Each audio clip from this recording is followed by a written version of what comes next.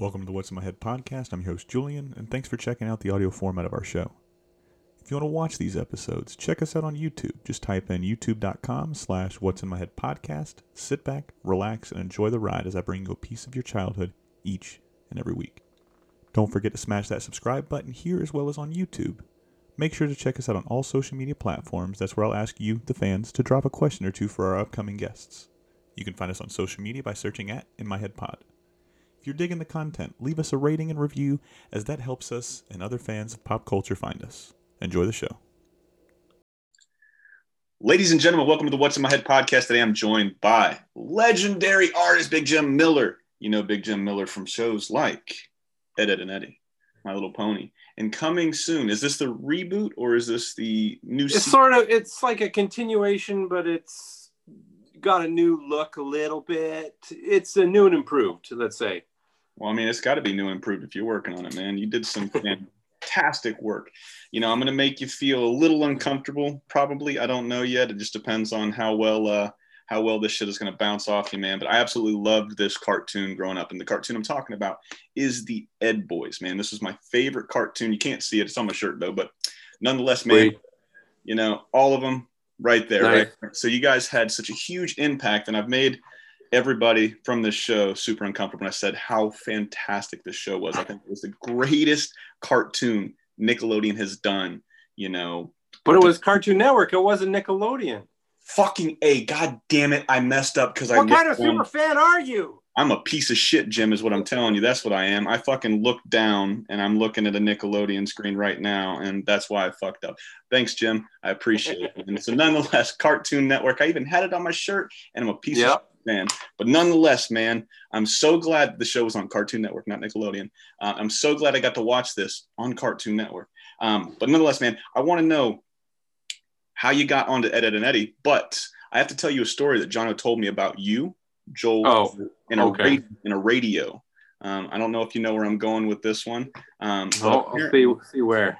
But apparently, back in the day, AKA, you guys needed a new radio in your writing room, the artist lounge, and all this other shit.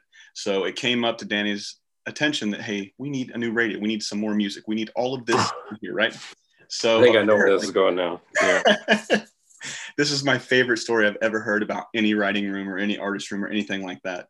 So, but I wanted to get your thought or what you thought or what you did as far as what Jono saw and what Jono remembered. Like somebody came up and said, hey, we need a new radio.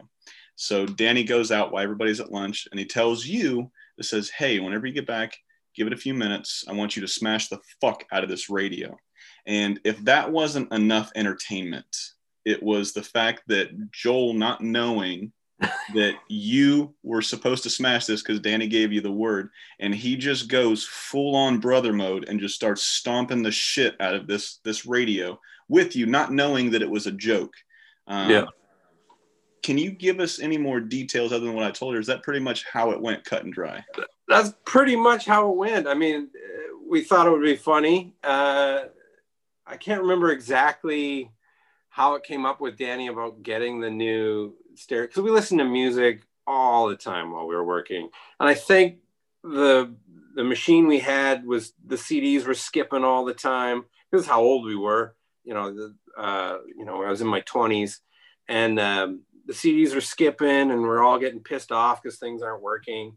So I think what it was we put in something and it wouldn't play properly. Like that was the sort of fake out. I would go up to the machine, try and get it to work, and then just snap and, pick up the main part of the thing and throw it on the ground. And then Joel just bolted out from his desk and started curb stomping the rest of the bits. And everyone was understandably quite shocked about the display. And then of course, Danny, I think, if I remember correctly, sort of played into it like, what the fuck are you doing? And got real mad. And then we revealed to everybody it was all a gag. But it was pretty amusing when Joel jumped in.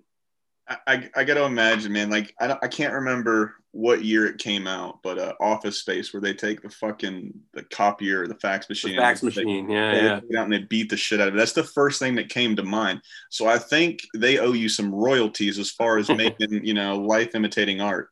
So, but nonetheless, man, thank you, one, for just reiterating that. So I really enjoyed that story, and I was in fucking tears when Jonna told me. But nonetheless, I say that all the time. But nonetheless, I want to know, how did you get hooked up with Danny and AKA? Well, man, this make me feel real old now. So I went to film school 96, 97. Mm-hmm. And coming out of film school, there wasn't a lot of work. So there was a bit of time where I was bumming around. I was working at a Virgin Megastore in their video department. And a friend of mine had been hired there, Karen Lloyd, who was a board artist in the first season of Ed, and Eddy. We were in film school together. She was hired at AKA, and she had heard that they were looking for more artists. I'd never worked in the industry at all. So I went in and I got the materials to do what's called a test. It's like a drawing audition. They give you a little chunk of script, you board out a little section, and then you hand it in, and they give you a thumbs up or thumbs down. And I remember I was working during the day, so I'd come home at night in my little shitbox apartment, and I didn't have a proper desk, so I was drawing on my lap in my single bed. I did the test. It was a terrible test, and I handed it in. Why do you think it was terrible? Just because I had no skill at all at the time. Like, I'd done 1 year of film school. I'd not worked professionally.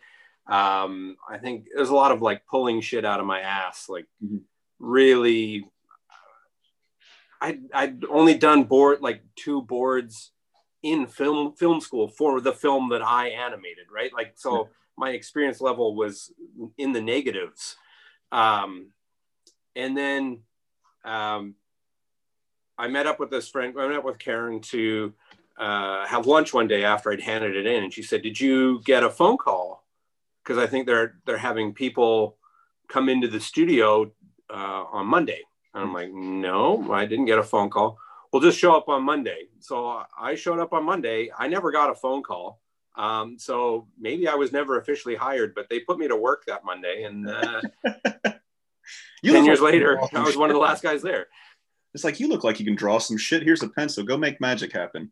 One of the crazier stories about the test was in film school, Scott Underwood, who was one of the other board artists on the Eds, amazing talent, supremely funny guy, amazing artist. I had seen all his stuff in film school and was really intimidated by him and his work. And then I remember seeing his board test for the Ed, and Eddy stuff, and was like, this isn't as good as I was expecting. I mean, it's fine, but it's not that great. And then later I found out he'd been in a car accident, so he had drawn it with his left hand, his non-dominant hand. Jesus. And then it was like, oh, well, Jesus Christ, this is amazing for a guy who doesn't normally even draw with that hand. And that guy just continues to blow everyone out of the water. I can't even brush my teeth with my left hand, and this man's animating with a non-dominant. That is It's crazy. How is that? When you see something like that, do you, as far as your industry, because I work in the restaurant industry, and I have a chef that is the word ambidextrous? He can use both hands. Yeah, both hands. Yeah. So I thought he was fucking with me for like the first 2 weeks when I started there, because I would watch him. He would cut something with his right hand, then I'd look away, and a couple hours later, he was cutting the same exact thing or cutting something different with his left hand. And then I would watch him write, and then he would write with his other hand, then he'd write with this hand. And I just looked at him one day, I'm like, what the fuck are you doing? And he was like, what do you mean? I was like, I've seen you do this with both hands. Either you're fucking with me, or I'm very, very high right now, and I don't smoke at work. I wait until I get home. So I know that's not the case. And he's like, oh, man, I just use both hands. I had never met somebody that could use both hands in their profession. The crazy thing about Scott is he's not ambidextrous. He just was like, well, shit, I got to do this test to try and get a job. So I'm going to do it with my left hand so I can get it in. What do you think that would do as far as your profession goes? Do you think that would make you, obviously you could, if you have an injury, you could do both hands and you can kind of wing it to an extent, but do you think that helps at that point? And you and your profession? I think it's more just like a stupid pet trick kind of thing. Like, I don't think it's impressive, but I don't think it really made him like his brain is the thing that's more interesting. Yeah. You know what I mean? Like that's where the talent is coming from, not the hand.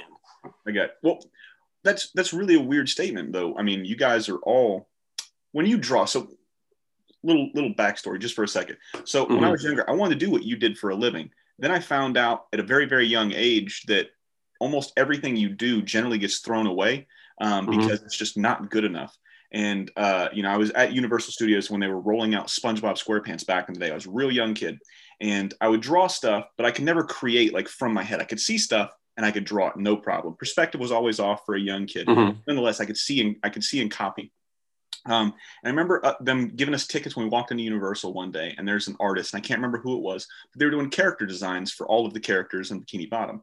And I just remember seeing this one lonely, sad guy in the corner, just ripping stuff off of his board, crumbling up and throwing it over his shoulder. And he had a mountain of just shit crumbled up and thrown away.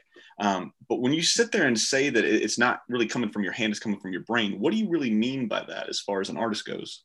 Well, I think just the ideas, like for storyboarding, the thing, like Scott was already an amazing artist, but the thing that for me set him apart was not only could he draw like a motherfucker and the expressions were insane and super funny, but the jokes and the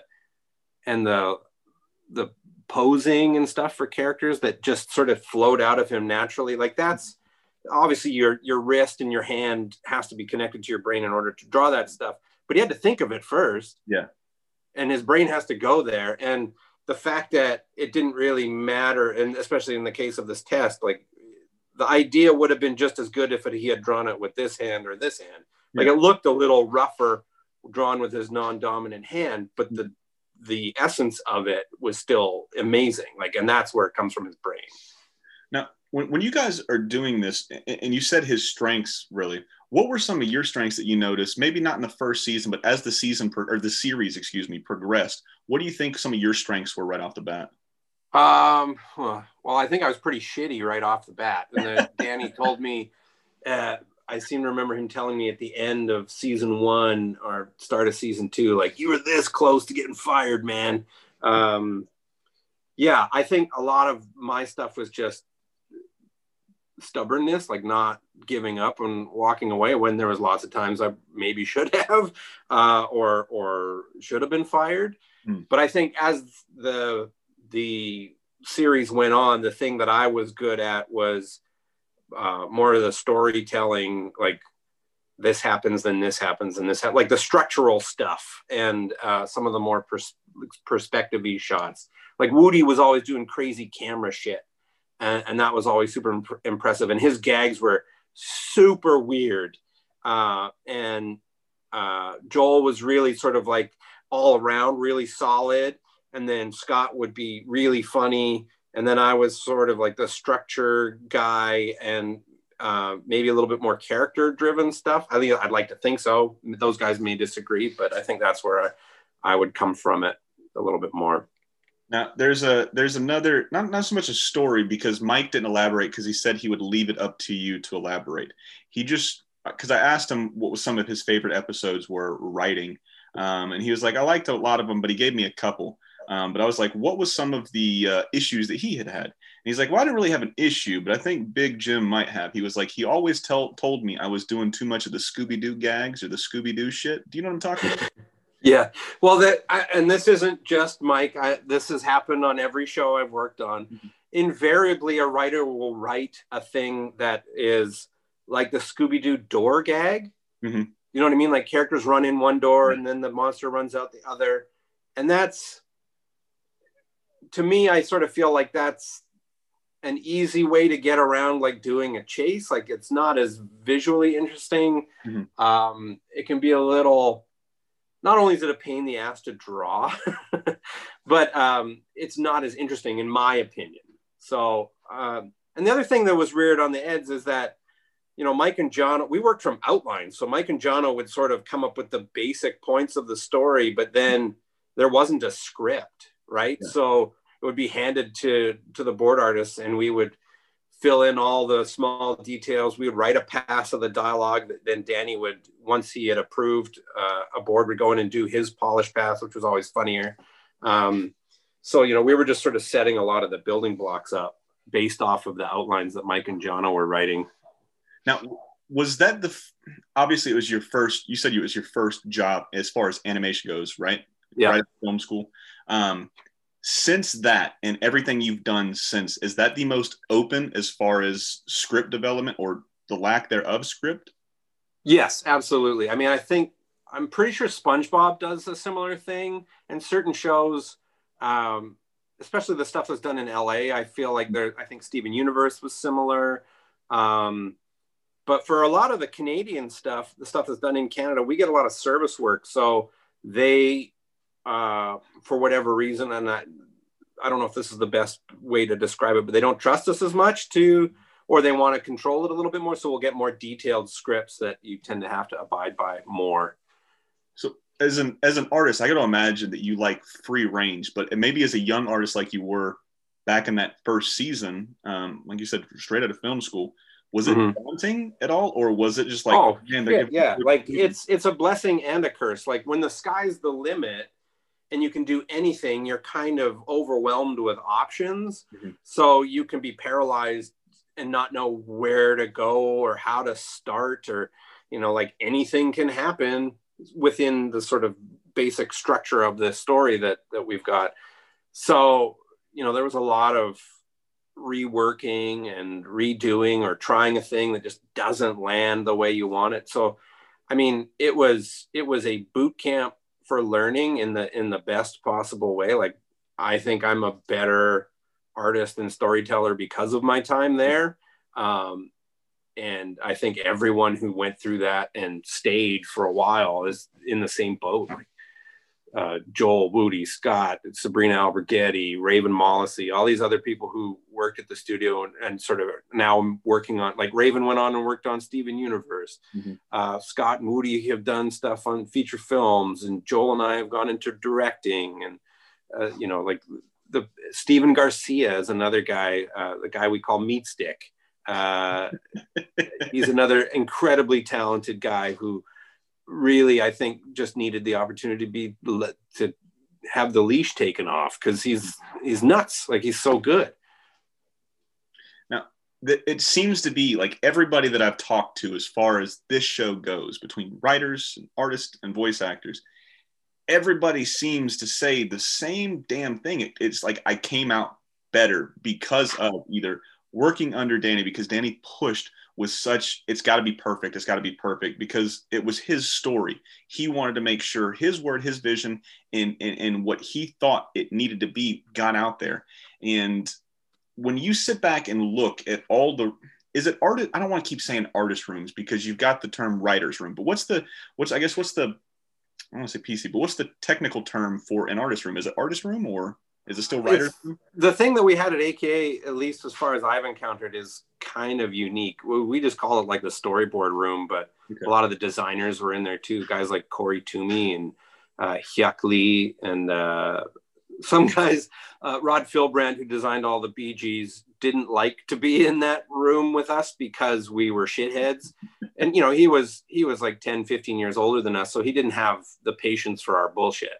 Yeah. Which understandable, as I'm probably the age that Rod was now, that he was dealing with us. And I don't think I could deal with a room full of 25-year-old dickheads. So I do not blame him at all. I have a lot more sympathy and understanding for him now. So another story that always continues to come up would be not only Post-it notes that Danny would write you guys as far as if something sucked, but something everybody has told me is that you guys would just break out and start fucking wrestling in the middle of. Oh yeah, we had all sorts of dumb shit. I think, because we were there all the time. Like, I don't think people really understand. Like, we did 15-hour days, 6-7 days a week. Like, we were nuts. Our life was our work, and we worked really, really hard, and we needed to do dumb shit to break the tension sometimes. So we would do things. Someone bought those inflatable sock and bopper things you put on your hands, and we would have boxing matches at the studio. Woody did this thing that we called Friday Night Table, where it's that trick where you have a person in a bunch of people in a circle, and the other one lays down on the other one's knees, and then you pull all the tables up in their own balance momentum, keeps them standing. So we did that, but he had like a huge circle of people. That was really fun. We did leg wrestling for a while. What else? There was all sorts of shit. There was a lot of drinking that went on, of course, especially Friday paydays. We got paid every Friday, which was amazing, but we were also broke by Monday. So, so yeah. Going through all of this stuff and looking back now, and you've got all this, I don't want to say hindsight's 2020, but you got, I guess, a better perspective of what you accomplished and where you were at and where you've come and where you're at now. When it's all said and done, what do you think the most important thing that you learned by working with AK and Danny and all the other guys that you have mentioned previous? That's a good question. I don't know, man. That's a hard one. There's so much that I learned. The thing that I think that I think about a lot is how lucky I was, not only to just work there, but to work there with those particular dudes and ladies. Most of them we're still super close now. We're like a fucked up dysfunctional family.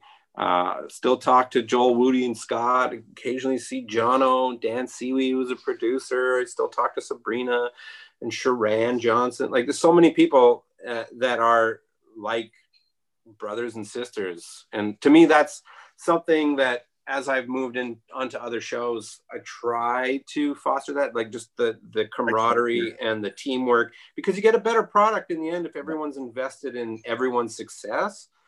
Yeah, I think that's super, super important. Yeah, you guys, like I said, whenever I've talked to you guys have really, and I'm sorry if I keep using you guys. Because that's all right. There was ladies, it's easier just to say you guys, people, I guess. But even then, somebody will find something to say about me saying you people. But nonetheless, man, I don't give a fuck what anybody says. At the end of the day, I'm having fun talking to people that I really, really enjoyed their work. But when you sit back and think now, do you think that as far as that writing room goes, and if you can't answer this, I completely understand, because I don't want to put anybody else that you've worked with on blast.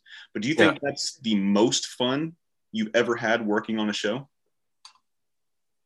It's definitely the craziest. Like, it was fun, but it was also super, super hard. And it was like, I don't think I would have survived it without those guys, the gender neutral guys. You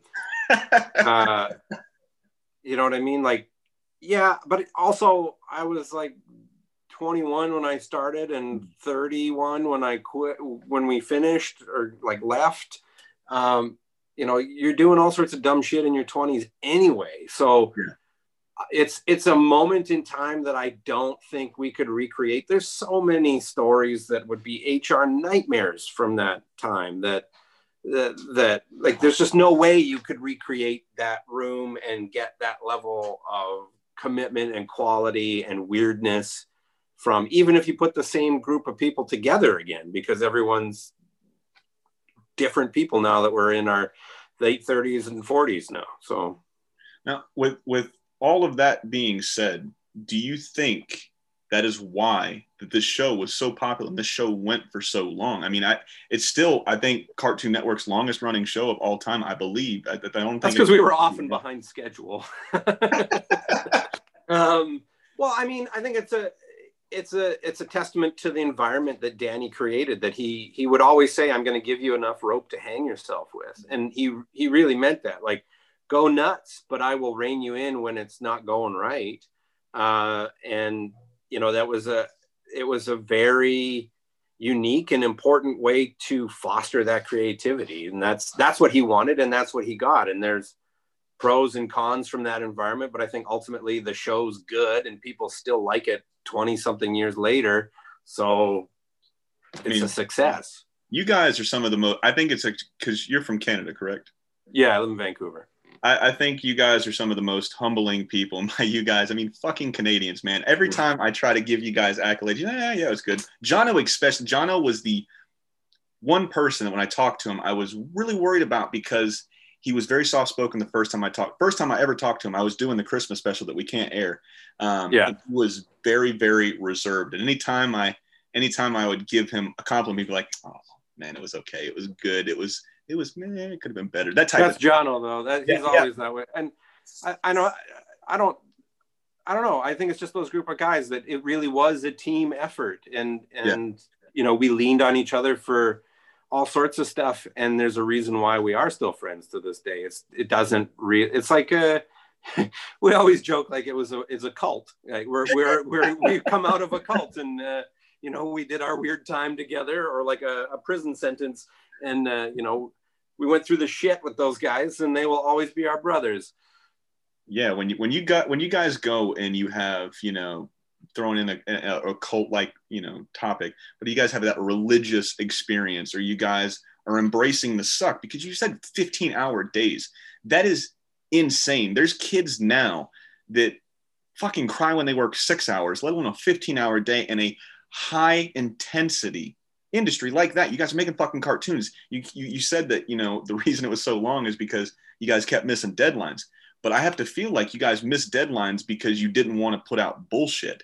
Well, that was Danny's thing. It was like, I'm not sending this out just because it needs to go out. Like, it needs to be good, and it needs to be what I want it to be. And that's he had the ability to do that. That's not always a thing that exists on other productions. Sometimes it's like, you're out of time, you're out of money, so you got to move forward. But he was able, and as a bit of a force of nature, able to push back and make sure that his vision was what ended up on the screen. And that's admirable. And not a lot of creators get that opportunity. Yeah, a lot of people are just okay with, what, man, it's good enough for me, good enough for them. And I think that's what fucking sells so much about that punk rock mentality. It's like, no, my way, my voice, my story, my characters, me. I'm not going to put something out there that's going to have a negative light on it, whether it be shitty animation, shitty writing, shitty this. No, everything is going to be perfect. What was it like trying to manage not only his expectations, but your expectations as far as a young artist goes? Oh, it's hard because, I don't think I had the emotional maturity to maybe deal with some of this stuff. Like, it was my first professional job. Before that, I'd delivered newspapers and worked in a retail hardware store, worked at a sign shop. Like, these were more, just like grunt work. You go in, you lift the boxes, you sell the thing like that. Yeah. But there was so much more subjectiveness to this thing. Like, art is subjective, or you have a day where you just can't produce anything because you can't draw. What's in your head won't come out on your hand, or you're just tired or whatever. Like, that was such a huge adjustment for me. And I don't know that I always dealt with it well. What would you do if you had, I don't know if it's, you guys have the same terminology, and I apologize if I keep using the same words. It's okay. I hear all the time writer's block. Obviously, you just said you couldn't, take what was here and put it here to put it there. What would you do to kind of get past that? Has that been the same kind of concept when you were a younger artist to when you're now a more seasoned artist, or has that all changed as well? It's changed a lot now. Now I do a lot less drawing for fun because I'm doing, not always drawing now that I'm directing, but especially on the Eds, like, we were drawing all day long. Mm-hmm. So we would come home, 7, 8, 9 at night, and you didn't want to sit down and draw something for fun. Yeah. Some people did. Some people like Scott and Raven, they can't stop drawing. They just have to keep drawing. I didn't have that gene. So at the end of the day, I would just go home and collapse. But like, yeah, you get artist block or a creative block. It's no different. It's a lot of people view creativity, like, especially executives, and no shit to executives, they're important, but you have a deadline from this day to this day, and they expect you to turn that thing on like a tap, and it will constantly flow until you turn it off. But it doesn't work like that. Some days you got it and some days you don't, and you have to be okay with that. And that might mean one day that you have to go out for an hour-long walk, get some fresh air, but you have to make up that hour somewhere else in your day. Yeah. But I don't think I knew that, or at least was good at identifying that in myself at that time in my career. Like, there was a lot of just trying to push through, especially when everyone else around you is so talented and creative all the time. And, I'm sure when you talk to Joel, or if you talk to some of these other artistic guys, it'll be the same. There's a weird competition. It's good natured, but that guy's doing something real amazing. I can't do anything less than what that person's doing. Like, that drove us to be better and better and better. So to step away and go like, oh, can't do this right now, that's kind of, there was a weird macho, like, oh, that's weak, which now I don't know that it's not weak. I don't know that it was healthy to not step away. But you learn those lessons by doing them. Mm-hmm. Now, obviously, you're going to have good days and bad days at work. Everybody has them, no matter how long you've been doing this. For you, and I don't want to use a blanket statement for all artists, because everybody's different. Like you said, art is subjective. But for you, do those days, those bad days, as far as just not being able to communicate your brain to your hand, do those lessen or intensify as you get older, the more you do? No, they're the same. They're the same. I mean, every artist I know has some degree of depression or anxiety. And I do a fair amount of beating myself up emotionally. And there's days where, even though I've been in the industry 22 years, I'm like, ugh, I'm shitty. I don't know what I'm doing. I don't know how I got here. A lot of us suffer from imposter syndrome. I have imposter syndrome, where one day they're going to find out I have no idea what the fuck I'm doing. That happens a lot. And it's just, how long do you wallow in that? Are you willing to go to therapy? I go to therapy. Are you willing to be on antidepressants? I'm on antidepressants.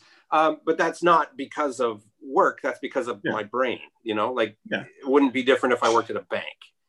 No, this is something that is not talked about enough, and not just in the artistic field, right? So I was a Navy guy. I got hurt my back, hurt my neck. It seems to be everybody's first go-to is just pills. Right?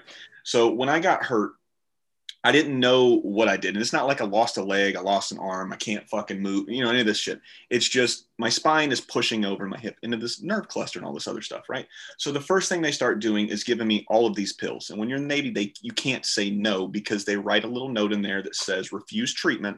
And then when you go to get out, if you try to go against the VA for anything, they say he refused or she refused treatment. And then they circle that and they tell you to get fucked, essentially, right? Yeah. You get nothing. Said, I never knew what depression was. I'd have sad days, my dog would die or my grandpa died, something like that. I'd have sad days. I never knew what depression was like until I couldn't fucking walk. My back looked like a black boot, right? My whole lower half of my back was just fucked, right? And I just kept getting these pills. These Lyrica pills was what it was called. This is what started it. And these things were meant for a whole bunch of different disorders, right? And a lot of them were for the brain. But a lot of the studies had shown at that time that they worked fantastic for nerve damage and nerve pain. What I didn't know was what depression was until I started doing this stuff. And then they would switch my pills and I would be on something else or something like this. And then it fucked up my brain. I would just be sitting there and I would just start crying, or I'd be super pissed off, or I'd be super happy. I'd have these peaks and these valleys and these highs and these lows. And like I said, the whole reason I brought the story up is I'm glad that you brought it up, for one, because I do not think it's talked about enough.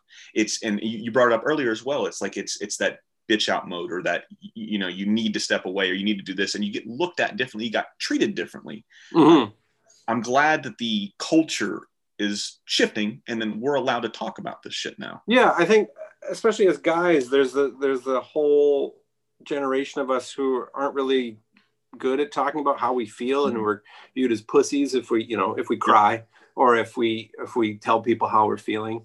I'm very lucky to work with a lot of younger people now who don't give a shit about that. They're going to feel how they feel. But same sort of thing. I remember before I was on medication going to see the Tim Burton movie Big Fish. And at the end of the credits, just like sobbing and going, it wasn't even a good movie. Like, why am I crying? But it was just, that kind of feeling like something's wrong with me because I'm not. And I think a lot of it is growing up, you don't have good outlets for those emotional things. So it gets bottled down and packed away in your weird parts of your body. And then one day it just is like, I don't have room for this anymore. And it all comes out like a jack in the box. So yeah, therapy helps. It doesn't make you weak. Obviously, I've had a fair amount of success in my life doing, if it made me weak, I wouldn't still be doing what I'm doing. Yeah. And I think a lot of people out there need to hear that, most of the creative people, whether that's artists or restaurateurs or chefs or actors, we all suffer from varying degrees of this same kind of feeling. And in some ways that helps fuel what you do creatively. Yeah. I always sort of looked at it as kind of like the trade-off of being creative is like, you get to create super awesome things, but you don't get to do that rent free. You also have to deal with the because you're feeling those things that you're creating. Yeah. You listen to all sorts of actors talk about like they inhabited a character and then they can't shake that feeling. It changes who they are because they had to feel those feelings that real person felt. Mm-hmm. So it's not just a light switch you turn on and off. It's just crazy. Like I said, it's just crazy that in today's day and age, not only is it more accepted, but it's more talked about than it was. Like I said, when I was going through this shit, I'm pretty sure you were the same way when you were going through this stuff back in the day. And even now, you just got treated differently. You just got looked at differently. And like I said, I'm super glad that this shit is starting to change and shift. And then you start seeing all of these prominent, these big people, these people that everybody looks up to. And I'm not just going to throw out like Tom Hanks, right? Let's say Tom Hanks is manic depressive, right? Let's just say that for an example. When somebody like that, with that stature, with that level of fame, that notoriety, they start talking about how human they really are and how they hurt, they bleed, they this, they that, right? It makes it easier. It makes it more susceptible for people to actually listen. And you brought up a really good point about men, because I didn't have a dad in the picture. So it was that, you can't cry. Boys don't cry. That's a girly thing, right? That was always a big thing. Don't be a pussy. Don't be a bitch. That was a huge thing. And then you have this, you said this term earlier, imposter syndrome. That is a fantastic terminology for what, I don't want to say what a guy really feels like, but you do have to have this false bravado where you can't like this or you can't like that. Like the picture back here that I got at fucking Hobby Lobby. It's a bullshit painting. It cost me $15. I love the fucking colors, essentially, is what I'm getting at. Yeah. Something like that. I fucking love, like, life is color, right? All of this shit around me, life is color. I wouldn't have been able to buy that 15 years ago because I would have had this sense of, that's not what a guy thinks. A guy can't like Batman and be an Orlando Magic basketball fan and like UFC and like this and like that. And, oh, by the way, he likes animation and he likes the color pink. You couldn't be that. And to know that other people not only suffer from that, but creative people, I don't know if it's, would you say for you, I guess, since you've been in this industry for so long and you've been around so many of these people, do you think it's more of an artistic, I guess, not issue, because it makes it sound like it's bad, depression? No, I think it's creative people, and most people are creative to a certain degree. Everyone deals with this. And this is the same thing, when they talk about representation matters for people seeing themselves in the entertainment they consume, like LGBTQ people of color, people of different sexual orientations, to see themselves in entertainment or see themselves in government, or like you and I seeing dudes who are openly about their emotions, like that makes you feel less alone. It makes you feel like you're not fucked up. It makes you feel like, oh, I'm not abnormal. I don't need to die or kill myself because that guy who I think is cool or that person who I think is awesome is not that different from me. Yeah. And I think that it takes, I'm not saying I'm brave at all by talking about this shit, but it takes people who are braver than me to start talking about these things and normalizing these things. And that's something that I like to do with my crew. I'll tell them, because there's still this stigma around like seeking help in an appropriate way and going to counseling, going on antidepressants or whatever. Like, I remember when I first went on, I was really upset. I'm like, oh, I need this drug to keep me normal. I'm going to be on this for the rest of my life. There's something wrong with me. My brain doesn't work right. And it's like, no, that's not really it. You're just lucky enough to live in a time where science can help you not want to stab yourself in the eyes because your brain makes you feel bad. Yeah, I mean, you're in a day and age where it's okay, and you're self-aware. That's another big thing. I don't think people 10 years ago, 15 years ago, 20 years ago, even 5 years ago, really, even they're not as self-aware as most people are now, because like I said, when you see somebody do something, you see Usain Bolt go out and break a mile record, right? Running around, say he fucking does it in 5 minutes. Oh shit. If he can do it, I can probably do it in 4:50. Right. Somebody else. It's this never ending pursuit of, what is it? Betterment, I guess. So when you, like I said, when you see somebody else talking about, like when you're talking about representation, nothing bigger there. When Black Panther came out a few years ago, there was a whole bunch of little boys and little girls that looked like King T'Challa, right? That looked like Shuri, that looked like insert whatever character you want to in these movies. And they said, if he can do it, or if she can do it, if they can do it, that means I can do it. That means I can sit here and chase whatever dream I want, because these guys and girls over here, they did it. Right. And it's something to go and say it. All it takes is dialogue. All it takes is a conversation. All it takes is for somebody to open up, get outside of their head, or get outside of their personality, their well-being, and just talk about shit that should be talked about, man.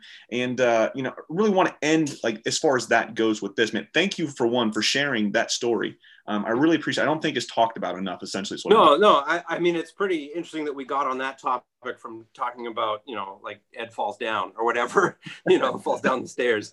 But I mean, the people who make the things that people like are human beings the same as everyone else. And everyone struggles with this stuff. So I think it's good to talk about.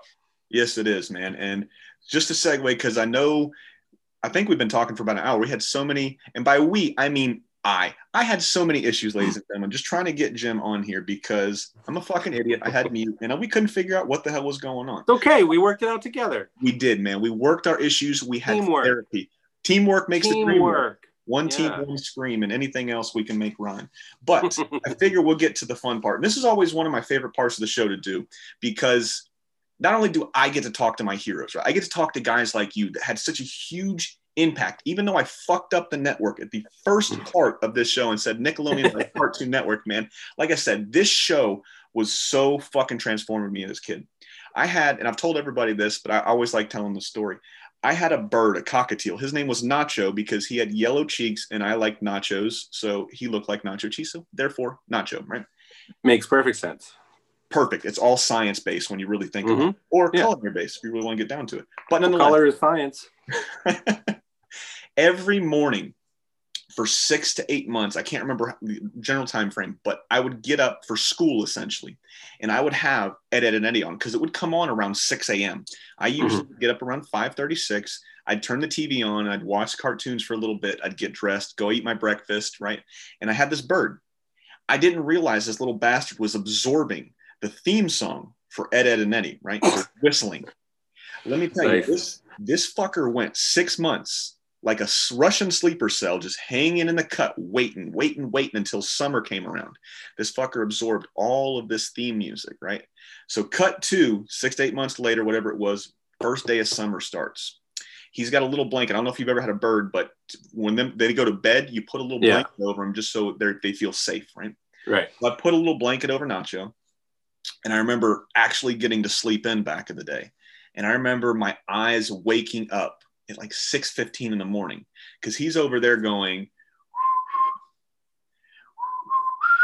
this little fucker whistled the entire theme song, the entire summer, starting at 6:15 every single morning. Now, did he do the... I don't know if he did that because usually when he would start, I'd be like, shut the fuck up, Nacho, come on, man, I'm trying to sleep. And then as soon as I would open up the cage and let him come out, me and my brother shared a room. So the bird would fly around because we never had his wings clipped. I like seeing him fly because he would hang out with me. He would sit up, like whenever I'd go and take a shower, he'd sit up on the shower rail or whatever it is. He'd get a little wet. He'd just sit there and look at me like, this fucking crazy asshole's showering with a bird, right?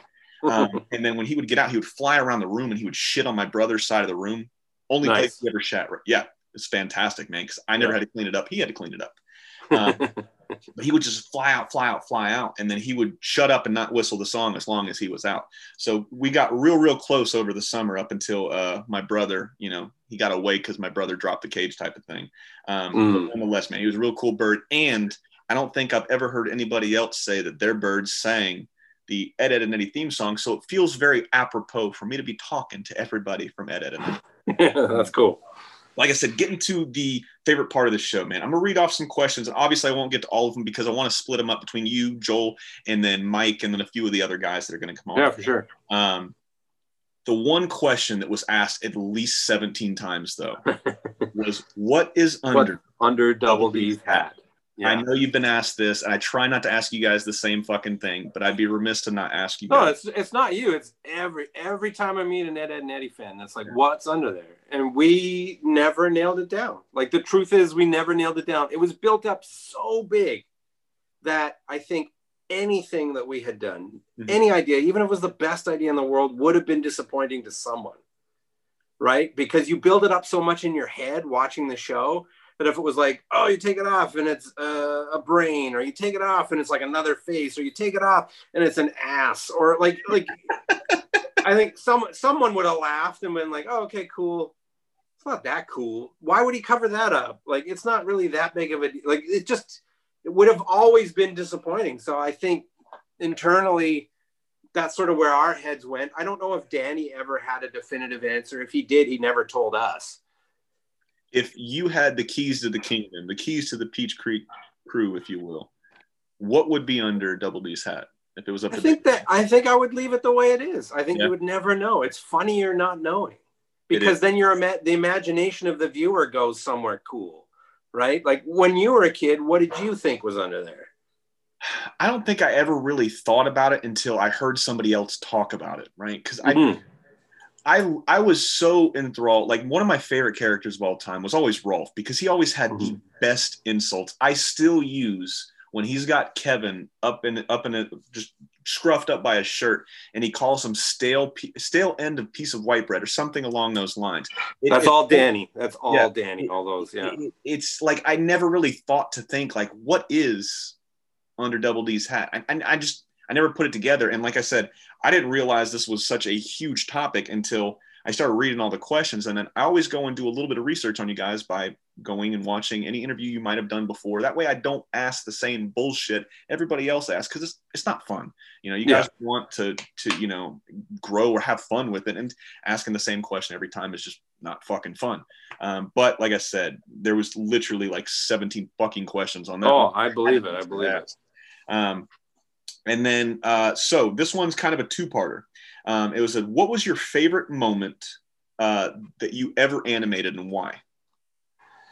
Oh, man. You know what? It's crazy. The Eds finally ended up on HBO Max. You can't Congratulations, by the way. technically get it in Canada, but my sister lives in Boston. I got her HBO Max account. So I was checking it out, and because I hadn't seen any of the show in years, and I'm watching it, and I'm like, I don't remember boarding this. So I don't know how good my memory is for that. I mean, we're talking 15, 20 years ago. So I don't know. It was always, because we used to present like when we would do our rough version of the boards, we would pin up all the drawings on these big cork boards, and then we would present the whole episode to the studio, everyone in the studio. So you'd walk them through, and it was really nerve-wracking because, you know, you could, as you're going through it, you can see or feel from the people watching what's working and what's not working. And, you know, Danny could be like the Roman emperor, like thumbs up or thumbs down, or you know, so it was really nerve-wracking, but it was always really gratifying when you would go through a gag that maybe everyone hadn't seen and everyone would laugh. I can imagine it must be like, to a certain degree, like people do stand-up comedy. Like when you tell a joke and the audience just goes, bah! It makes you feel good and you want to do more. Yeah. When it doesn't work, you definitely just want to go home. I heard about some of the Post-it notes that Danny. Oh yeah. Does any of them stick out to you that just comes right to mind when you think about? Oh, the classic one is, did you draw this with your ass? There was one that Pat Pakula got that was like something like, yeah, you'd be better off parking cars for a living. Jesus Christ. The classic one wasn't really funny, but the one we got a lot, you'd get a posted around a chunk of board, like a sequence, and it would just say rethink. And that's all you would get. You'd be like, what's wrong with it? Like, where do I go? Like, it could be, is there anything salvageable here? Is there, like, do I just throw it all away and start again? So that was always like, oh, fuck, I got to rethink. Or if you got multiple rethinks in a board, you'd be like, oh man. It's fantastic. So this one, first off, it's from a quiet board. I forgot to mention everybody's name on here. So ladies and gentlemen, I apologize. But most of these are from Reddit. Reddit just fucking blew up. Less than 24 hours. It was like 40 fucking questions just from Reddit alone. But a quiet borderline wants to know, this is a little bit of a long one, but he cuts to the point real quick. He says, I know the show is inspired by Danny Antonucci's childhood memories. Is there anything from your own childhood memories that they added to their animation, like how a character's walk cycle is based on, or how someone they knew growing up walked? Not so much of the animation, because all the animation stuff was done, like the walk cycles and stuff were done like by Leah Waldron, and I can't remember who else did them. But a lot of the boarding, all the boarding, like we're the board side, so we didn't do a lot of we didn't do any of the animating. We did a little bit on some of the promo spots, but not so much.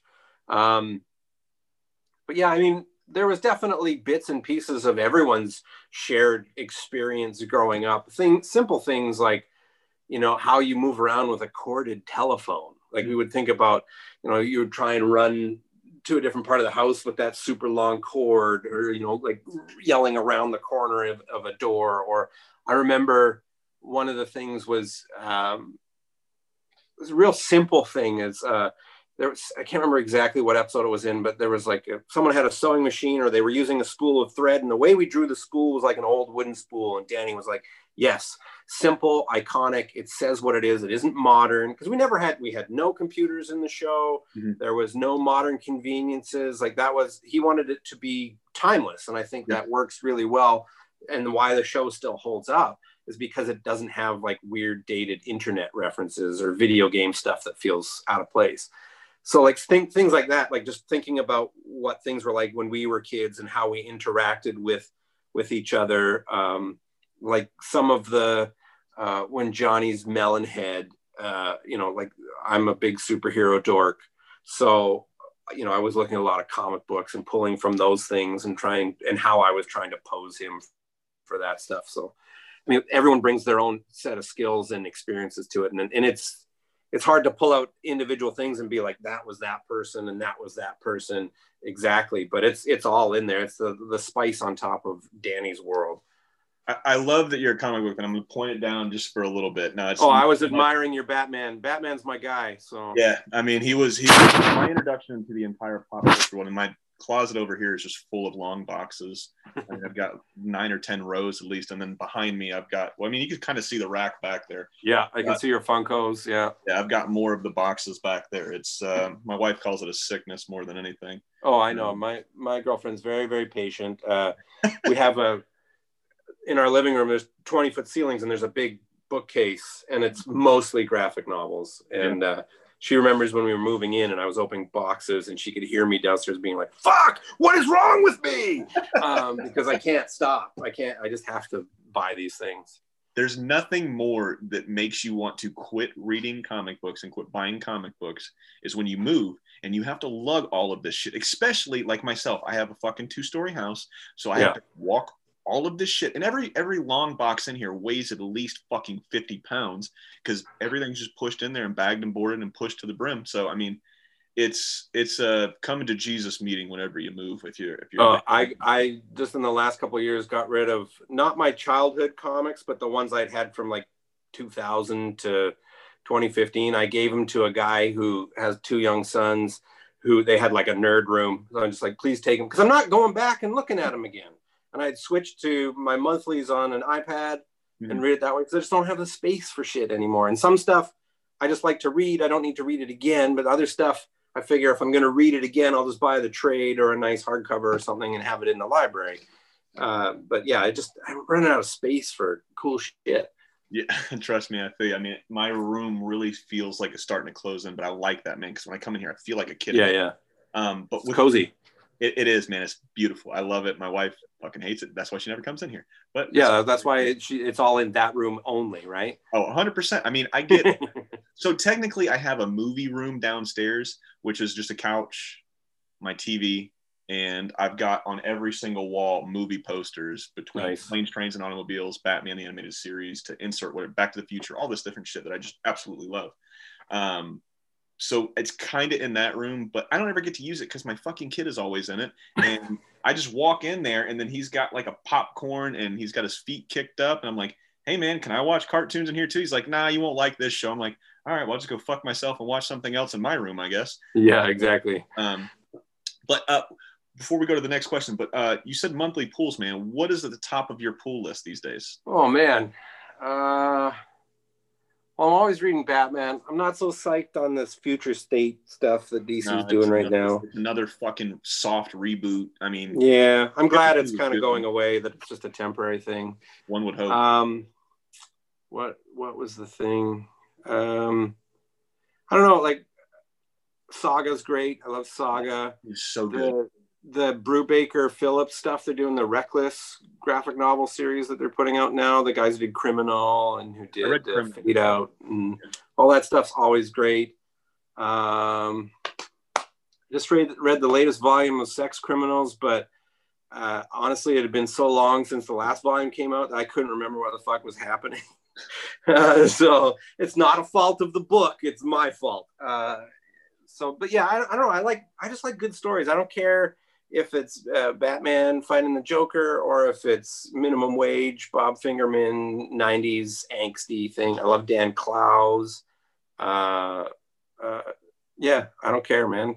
If Princess and the Dressmaker, if you want to read like what's considered girl comics, it's an awesome comic. Princess and the Dressmaker by Jen Wang.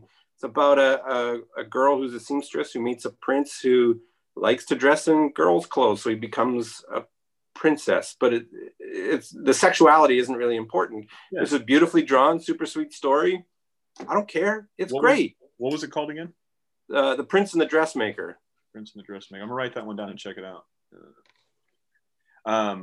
If I could give you a suggestion as far as books, it's getting ready to end in about 8 months. Immortal Hulk. Have you read this one? I've been reading in trades. Yeah, dude, it is fucking. I don't want to say the word hate because I'm trying to get that out of my lexicon of language and vocabulary. I have never been a fan of two characters, Hulk being one and Superman being two. They are all powerful. They are hard to beat. One comes from a planet. Another one just shouldn't exist because it just doesn't fucking work.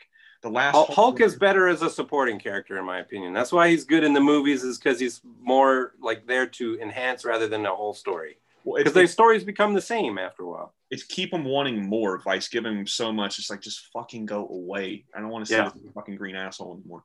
But Superman runs those same lines. It's just like, I don't like a Boy Scout. I like a gray character. That's why I like Batman back here. Yeah. Because he does right, he does wrong, but at the end of the day, he's doing the best that he can with what he has. And he's a human being. So if you had billions of dollars and your parents died because somebody shot him in an alley. I used to think that when I was like 13. I was like, if only my parents were killed and I was a billionaire, I could be Batman. I mean, I'm pretty sure it takes very, very good genetics too, which I don't fucking have. Batman looks like he was doing pull-ups when he got shot out of the womb. He looks like he was basically doing pull-ups, but nonetheless, that one is a fantastic book. And if you have it I know you can get it in trade because it is super expensive now. But Donny Cates' God Country. Have you read that? No, but I'm reading his crossover right now. Dude, crossover is so fucking good. Issue 3 came out last week, I believe. Yeah. Fantastic. Donny Cates is Marvel's. Yeah, I'm reading his Thor run. It's pretty good because I love Jason Aaron's Thor run. Was awesome. I love Jason Aaron in general. Yeah, he's a great one too. Have you read Scalped? Southern Bastards is really good. And have you read Scalped? Oh yeah. So good. I'm like, it's been out for a while now, but I think I got like 2 or 3 issues more because I've got all of this shit down here plus weeklies. It piles up quickly. It's hard to keep up. Yeah. Dude, just get into it, right? So a couple more questions. Which of the Eds is your personal favorite and why is it Ed? It probably was Ed. Is my favorite. I think the fact that, I mean, I was probably more of a brainy kid, but he likes the monster movies and the comic books and the stuff that everyone else thinks is dumb. but that was me growing up. You know, I liked cartoons and comics and horror movies and things that people didn't get. Yeah. But he doesn't care. Like, I think that was the sort of aspirational thing. It's like, this is what I like. I don't care if you don't. Like, he would never say that, but it didn't bother him if someone's like, that's stupid. Mm-hmm. I think just his ability to let those kinds of things roll off his back was really appealing to me. I think Eddy was always a little too mean, and Double D was a little, even if I am probably meek-er, I think he was maybe too meek for what I was, if I'm thinking aspirationally. It's something you for sure grow into as far as that personality is like, man, I don't give a fuck that we're just talking about the Prince and the Dressmaker. It's a fucking good book. Who gives a shit if you like it or you think I'm weird for liking it? Yeah. I don't fucking care. You know, it's something we all aspire to have, that just like, I don't give a fuck. At the end of the day, I don't give a shit. If it makes me happy, I'm going to do it. Right. So, yeah, that's what my mom says is one of the best parts about getting older is you don't give a shit anymore what people it really think. is a blessing. Yeah. So I'm pretty sure this one's come up a couple times too, but what was the creative purpose of the off-color tongues? Well, Danny always explained to us that the tongues were those colors because they had been sucking on the jawbreakers all the time. So you know, when you have one of those jawbreakers and you suck it down, you get the different layers. Yeah. It changes your tongue different colors. So I think it was just playing into their favorite treat. And it also helped them stand out and be more visually interesting. Well, there was another thing, and I didn't know there was a term for it until John brought it up, but a boiling line, is that the right term? Yeah, the way that was inked. Yeah. Who was that? 100% a Danny thing, or was that something you guys? As far as I know, I mean, one of the original things that he wanted to do that just wasn't really feasible once we got into it is he wanted the characters to have like a bit of a bounce cycle when they weren't, you know, if they're not the main purpose of the scene or whatever. If they're just standing there, you know, sort of like on video games where like the fighter guys have like a breathing cycle. He wanted to have those for the characters. So I think it was just a way to, at least as far as I remember him saying, like it was a way to keep them alive, even if they were just standing still. They felt like it had a bit of a kinetic energy and it had some life to it, that they were breathing, you know, that kind of thing. Yeah, I mean, I think Jono had broken it down where it was almost very similar to what you just said, but it was like kids have energy. Mm-hmm. Never stop going. So why would their outline stop going? And I never, like, I always thought it was really cool. And I haven't seen it before or since that boiling line, which I think was one of the most I knew that and loved that more than I wanted to know what was under Double D's hat, if we're being completely honest. I just thought it was fascinating.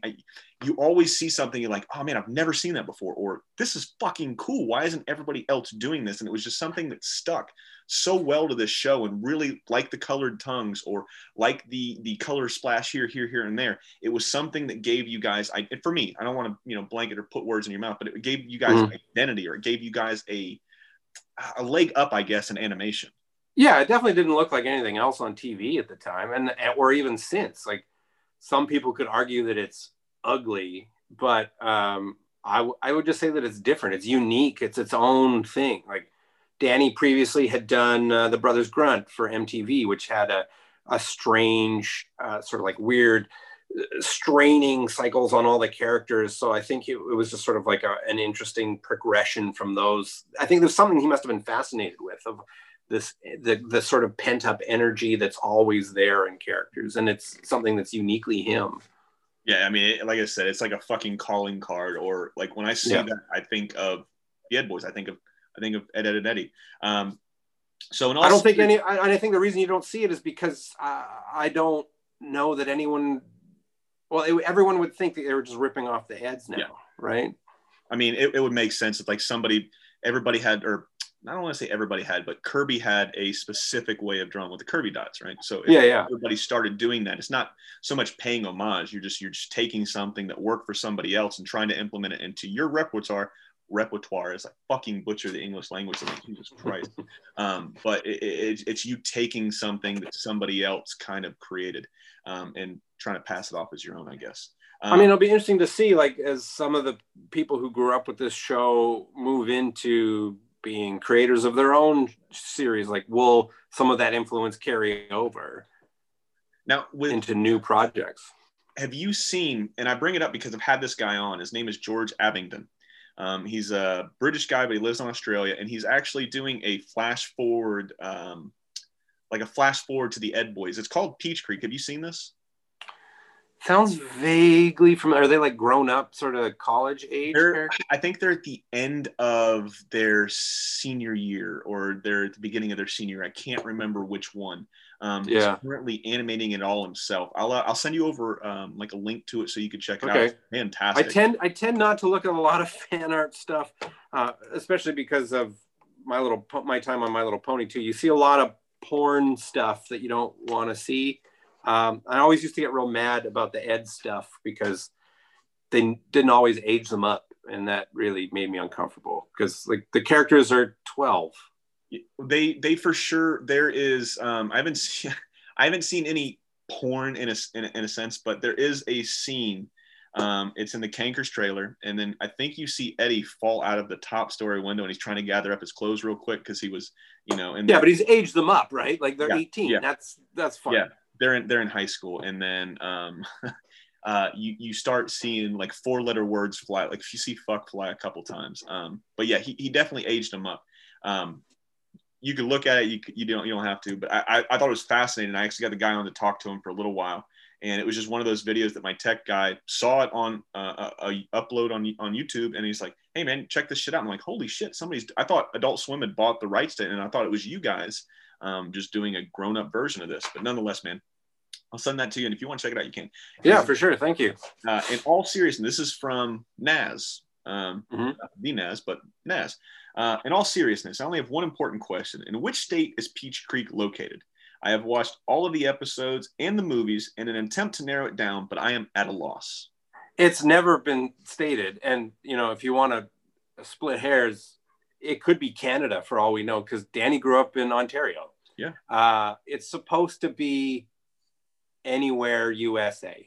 It's sort of like Springfield on The Simpsons. You don't know where it is exactly, but it has influence from everywhere. Like there's bits of it that remind me of where I grew up in the Pacific Northwest. And, we had other people who were from out east in the Maritimes, and they would say like, oh, it's kind of like back home. Like it's supposed to be ambiguous. There is no definitive answer to that.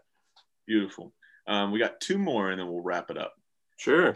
Hot Emphasis 3861. I didn't realize that there was 3,860 of those before, but nonetheless, we're here.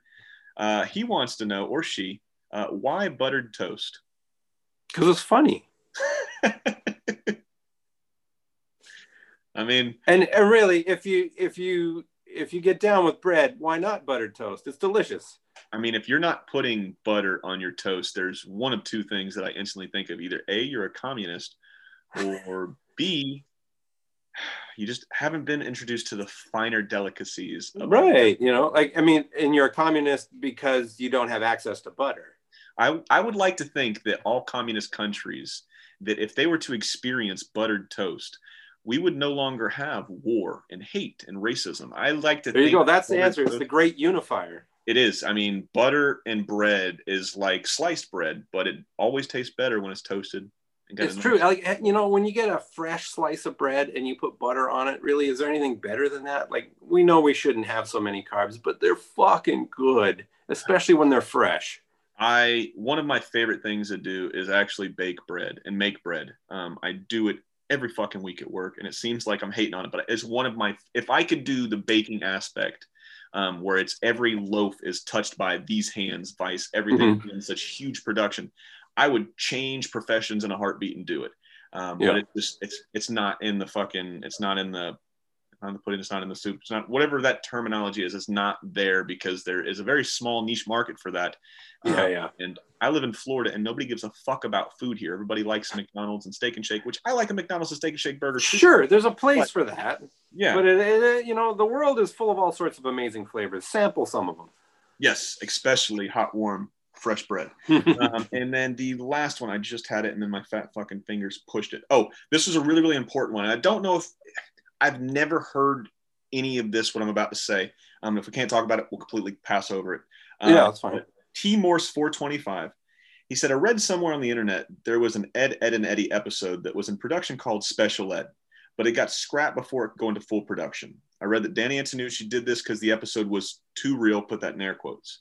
Can you ask them if they remember any extra information on how the plot for the episode was going to go, or if the script for the episode is still around or exists? As far as I've heard that too, I don't remember that ever being a real thing. Like, I think we joked about the title, because every title was sort of based on an existing title with the word Ed in it. Yeah. So, and it seems sort of obvious. It's like low hanging fruit, like special ed. Yeah. It seems, and I think we went there and we probably made some pretty off color jokes at the time because we were 22, 23 and stupid, but I don't recall there ever being a script. I don't remember there ever being an episode that we scrapped. Like, we were working so hard and spending so much time. I don't think we had the luxury of shit canning any episodes. It was like, make it work or just make it work. Like, we didn't have an option. So I think that could be an apocryphal story that sort of someone took something that one of us said as the joke about special ed, or someone came up with on their own and it assumed a life of its own. I don't recall. Maybe someone else does, but I honestly don't remember. Yeah, I don't think it was real.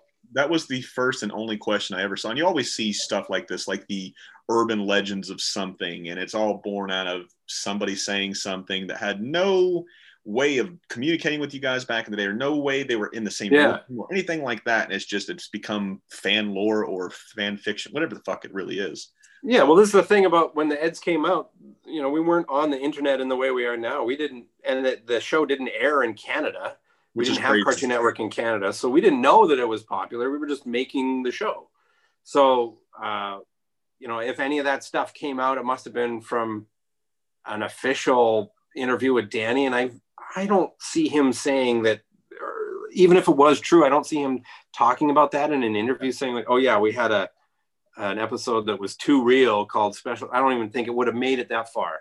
No, you know what I mean? Like, it would have been more than likely shit canned by the network before it ever made it to outside of the outline or even log line, the first like sentence. This is what the episode's about. Nope, not doing that. Like, I've worked on other shows where it's like, if it touches too close to something that they're not comfortable with, it gets shit canned too early. Yeah, like, there's no time to fuck around and get that far into an episode and then have second thoughts. Especially when you guys were working 15-hour days back in the day, from start to finish. Like I said, I just don't see that happening. And you guys weren't South Park. I think South Park is the only one to really get away with that. But they're also a different age demo, right? Like, we were for 8 to 12-year-olds. South Park is on at 8:30 or 9 at night. Yep. It's for adults, even though kids love it. So it's just different parameters.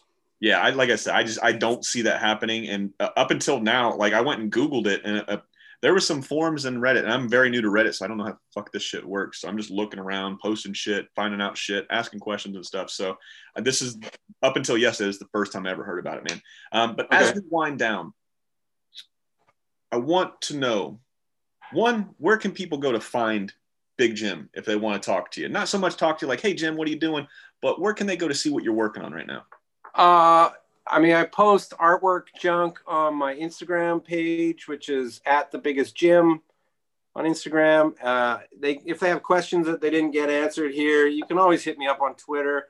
I will do my best to try and answer. I mean, when I was involved with all the My Little Pony stuff, I always made a point of trying to answer as many people as I could, as long as it's not cutting into my workday. And that's at the Biggest Gym on Twitter as well. So pretty easy to remember. Yeah, man. I mean, one, it's been fun. So, and two, I really appreciate you taking some time for me today. I know we had some hiccups earlier on my side, not on your side. I really appreciate you sticking in with me and gutting this shit out. And I really appreciate the stories you've told, as well as opening up, because you didn't have to. You could have just moved on. But I think when people go to see, not so much just this episode, but they hear people talking about it, and not the prototypical person talking about it, somebody that doesn't look like the way we look, or doesn't act, or doesn't talk, or doesn't feel, or doesn't do certain things that are in this category, or in this box, or in this lane that has to be this way. I think people are really going to get something out of it that, like I said, is starting to be talked about more, but hopefully with dialogue like this and conversations like this, it can continue to progress and it continue to get better. And everybody else can really look at it not being why me or why my brain not work like this. And like I said, in English language, so all this stupid shit that we really sit here and fixate on, man, I really think this is going to open up a lot more people's eyes and really just start a dialogue. And that's all we really need is people talking and people working this shit out. Like you said, therapy helps. I've done it. You've done it. You're doing it. I mean, and it's good, right? So like I said, right off the bat, thank you for that story alone. Thank you. Thank you for having me on. Thank you for giving me an opportunity to talk about this show. It was really defining part of my career. And when you have Joel on, get him to tell you the Comic-Con story.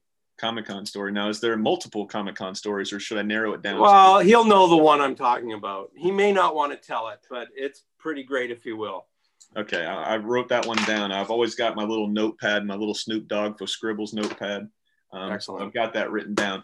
And this is where I tell everybody that they're going to feel probably a little bit uncomfortable, but nonetheless, I have to do this, right? So last year we lost somebody around this time last year, we lost Kobe Bryant.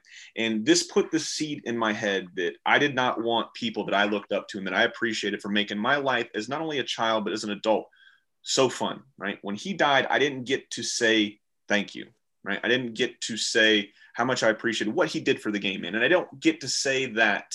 And I don't get to do what I'm doing now if that doesn't happen, right? So this is the most uncomfortable part, mainly for the guests, because I sit here and fillet you guys for at least 2 to 3 minutes saying how much I really appreciated it. We're having communication technical issues.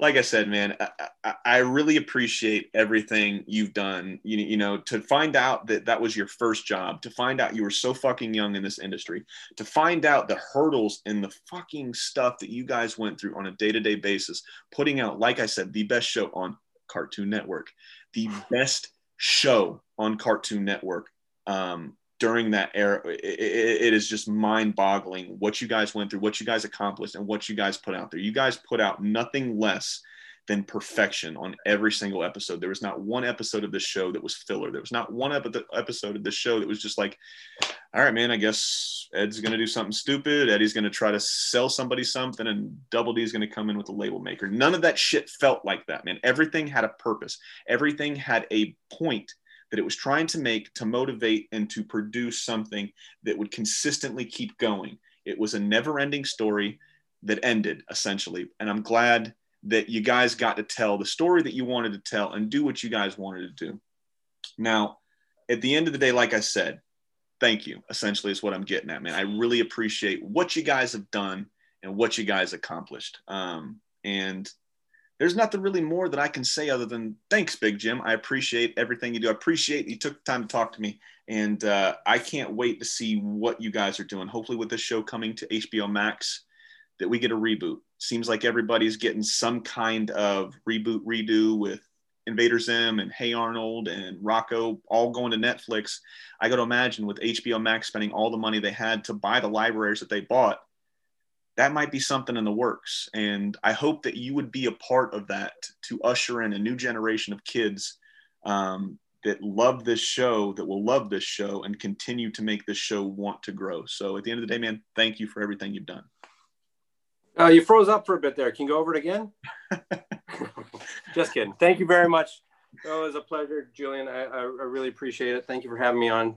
Thank you for your excellent questions. Thanks to everyone who sent in their questions on Reddit. That's really awesome. It's nice to, I've been, the last 10 years, I've mostly been getting questions about My Little Pony. So it's nice to go back and talk about Ed and Eddy stuff. So thank you very much.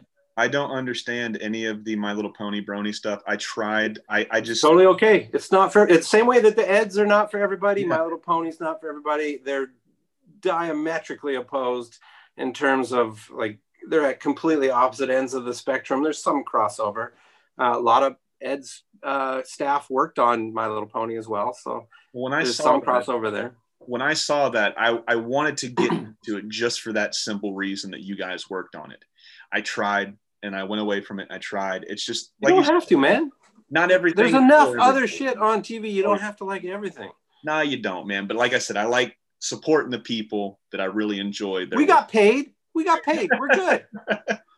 So, but nonetheless, man, thank you. 1,000 times thank you, man. I really appreciate it. I had a lot of fun. I think this Mike Kubat actually has the most views as far as any of the videos I've had on here. So I'm pretty sure this one's going to blow Mike out. I got to crush the Coobs. Yeah.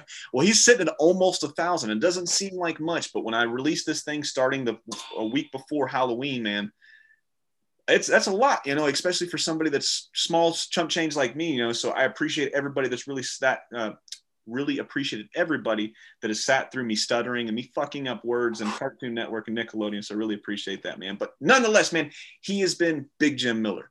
I've been Julian. This has been What's in My Head podcast. And this podcast should go to show you to always meet your heroes, man, because they're fucking fantastic. Thanks, guys. I appreciate it. You guys have a good night. Thanks again for checking out the What's in My Head podcast. If you're digging what you're hearing, leave us a 5-star rating. That will help other fans of animation and pop culture find the show. Don't forget to smash that subscribe button, tell a friend, and I'll see you guys and gals next week. Good night.